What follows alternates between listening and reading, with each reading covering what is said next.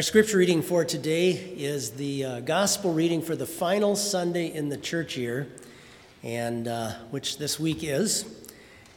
It is taken from Matthew chapter 25, beginning with verse 1. And Jesus says, "Then the kingdom of heaven shall be likened to 10 virgins who took their lamps and went out to meet the bridegroom. Now 5 of them were wise, and 5 were foolish. Those who were foolish took their lamps and took no oil with them.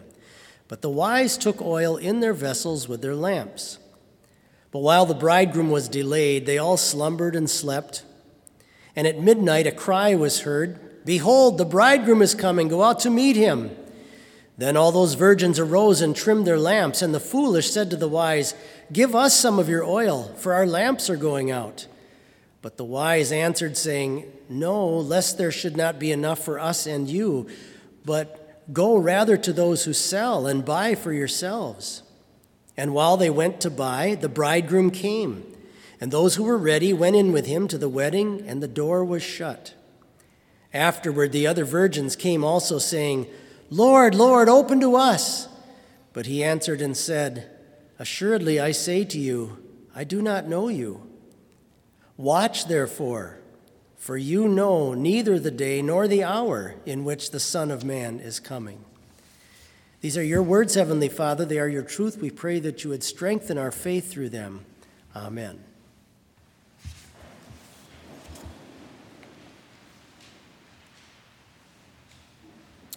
Years ago, I had arrived at a congregation. I had just received a call to start there, and the first day that I got to my office, on my desk was a stack of cards. And the previous pastor that had served there had left these cards of people that he had been in contact with in the community, and yet people who were not necessarily coming to church, but had shown some interest or maybe knew one of our members. And on one of the cards, it said that he had contacted this family about 3 times, and they sounded interested but had never come to church yet. So I started making phone calls through all these cards and trying to, if I could, get out to visit them and invite them to church. And there was this same family. I kept track on that same card. I think I had 5 or 6 more contacts with them, phone conversations, and they kept saying, "Yeah, we're planning to come. We're going to get there one of these days."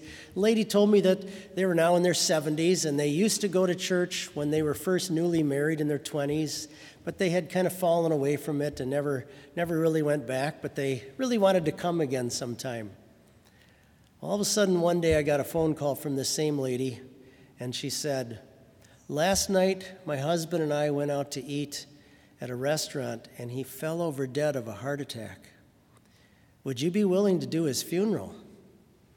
We don't have a church in town." And I remembered thinking, I wonder where he is now. Wonder where he is. And I immediately thought about this parable that Jesus tells about people that just kind of wait too long to go get more oil, which is representative of faith in Christ. This is one of Jesus' more famous parables, and it was a very prominent parable in the Christian church in the very early years as well. That's why they made this their gospel reading on the final Sunday. It's got such a powerful lesson in it for all of us who are members of the church. And the lesson is this: we may find ourselves belonging to the outward, visible Christian church here in the world, of those who outwardly are waiting for Christ in the congregations around the world, and yet possibly not really be truly prepared down in our hearts. Now, Jesus puts in front of us these 5 foolish virgins to teach us something that's really where the lesson is primarily to be found for us who are Christians. And there are characteristics of them that are interesting to note that show that they're actually part of the visible Christian community. Just think of some of them. At one time, they were properly waiting and prepared for the bridegroom to come. So they were members of a Christian congregation. They're in the physical proximity of the 5 wise virgins. So they know where the church is. They know where to find the assembly and gathering of fellow Christians. They clearly understood the significance of having the oil of faith They knew what that was about. They understood that. They realized they ran out and had to go back and get more. And they even know where to go to find more of the oil. They're well aware of exactly the sources to go to find more of this precious gift of faith. And they also know where the wedding hall is. They know where it's located. And they are expecting to be allowed into that. Those are things that we can say about the 5 foolish virgins. So Jesus has a lesson here, not just for people that would avoid worship, but even for people that are sitting in an assembly like this, people that preach the gospel to other people too. There's a lesson in here for all of us, that it might be possible for us to make ourselves the part of the physical, outward, visible Christian church on earth, and yet really in our hearts be far away from Christ. Isaiah describes that aspect of the Christian community when he says this: "These people honor me with their lips," God says, "these people honor me with their lips, but their heart is far from me." Dr. Walther referred to them as Christians by habit, that you just get into a habitual thing about being a Christian, and yet the devil starts to not really let it penetrate any longer down into your heart and into your soul.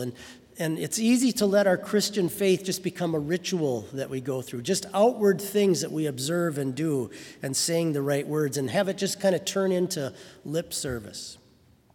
But notice on that day, when the bridegroom finally comes, when Christ returns, notice the frantic rush for more oil.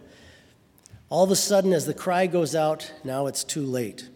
And when the store finally closes its doors, that means that the church that dispenses the gift of faith is no longer open. And Jesus is teaching us here a lesson not just about the end of time, but the end of your personal life, whenever that may come. Kind of think of them both fitting into this parable, if you will. This summer, we saw some horrible riots up in Minneapolis, and there were looters that broke into stores and pillaged and robbed and took things out of there, burned some of them.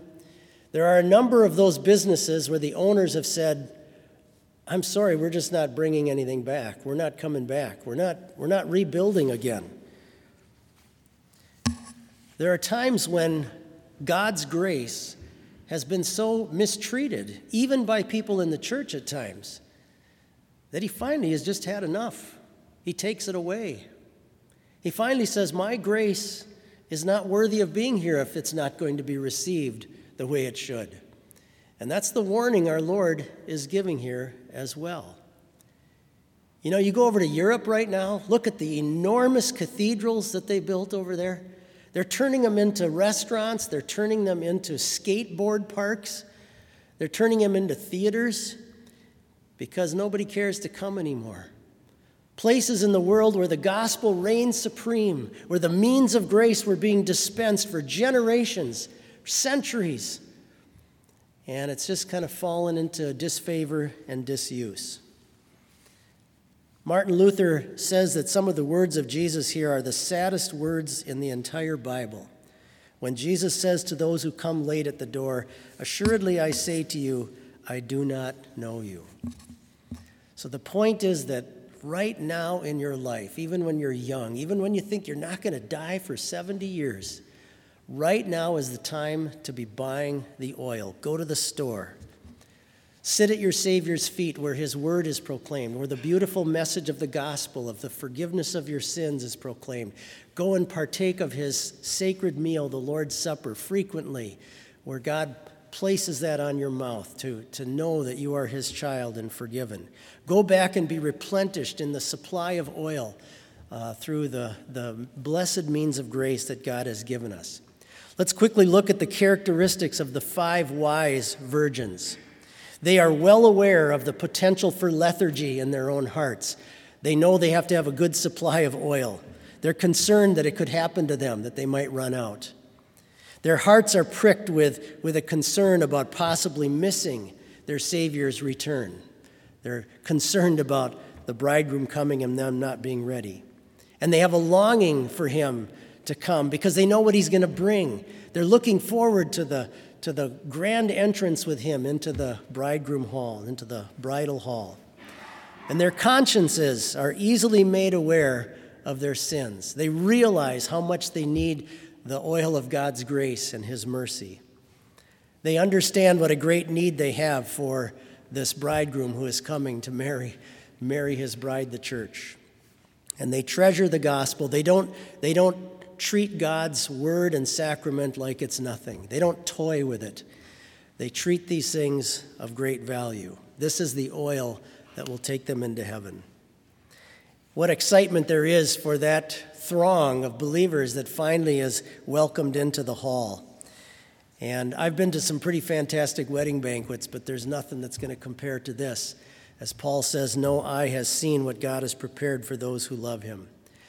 So may it be your number one concern in your life, right now and always, to make sure that you keep the oil of faith replenished in your heart through the use of God's means of grace, so that whenever that day may come that the Lord shows up unexpectedly, you will be ready, and he will welcome you into that wonderful door to salvation. Amen. Please rise for prayer.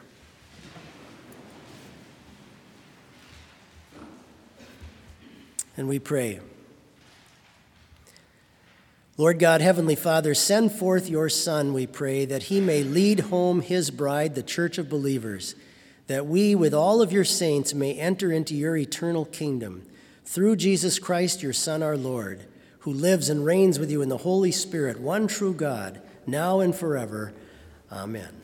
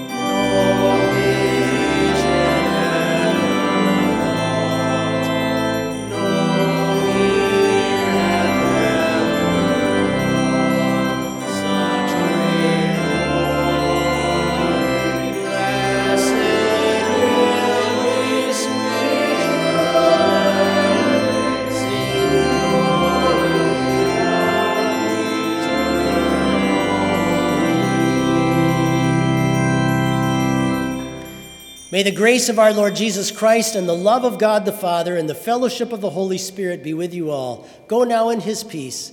Amen.